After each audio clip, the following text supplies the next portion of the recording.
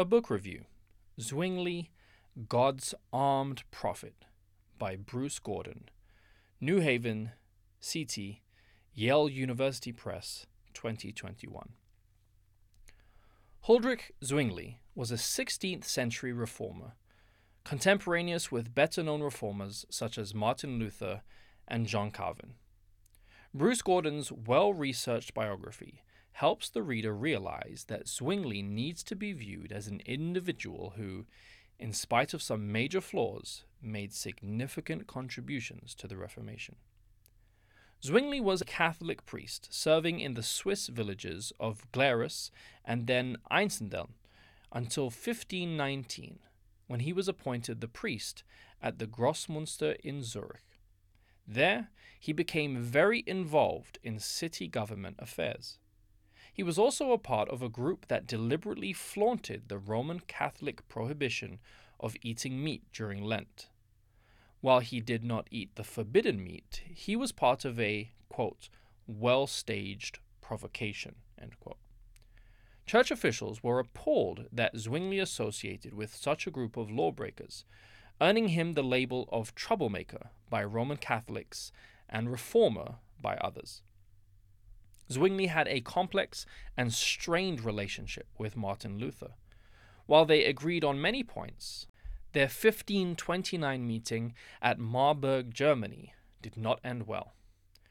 Gordon writes that reconciliation was illusory, though Zwingli, quote, broke down in tears when expressing a fervent desire for friendship, end quote. Luther had no hope for cooperation and wrote to his wife, quote, "We do not want them as brothers and members, although we wish them peace and good things," end quote. The two reformers continued their disagreements with the Catholic Church, but they did not find a way to work together.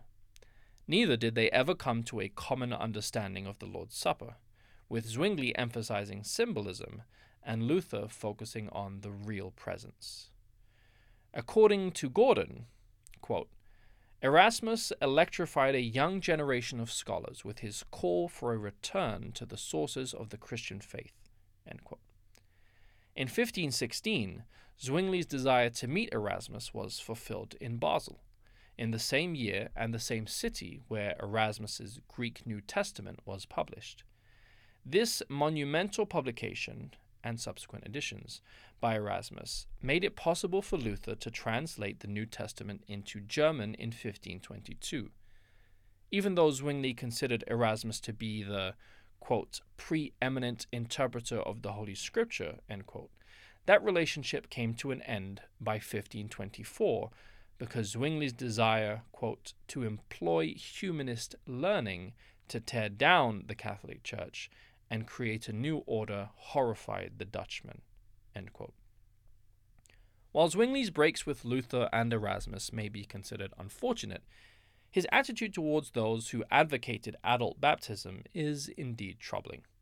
Zwingli, a reformer, did not give any room for advocates of adult baptism to promote their views and practice adult baptism. He supported death for the Anabaptists, writing to a friend, quote, "Whoever will be baptized hereafter will be submerged permanently," end quote. Zwingli died in 1531 during the Battle of Kappel. Though the details of his participation in the battle and the circumstances surrounding his death have been debated, the life of this reformer came to an abrupt end. This researched and well-written book does not hide the flaws of the reformer. Readers are challenged to ask, what about me? The goal of the contemporary reformer is to be a blessing to God's children without hurting others and ultimately destroying yourself. This biography tells us that is a difficult goal, one that most do not achieve. For bibliographical and biblical references on this article, and for much more content for pastors and church leaders, please visit ministrymagazine.org.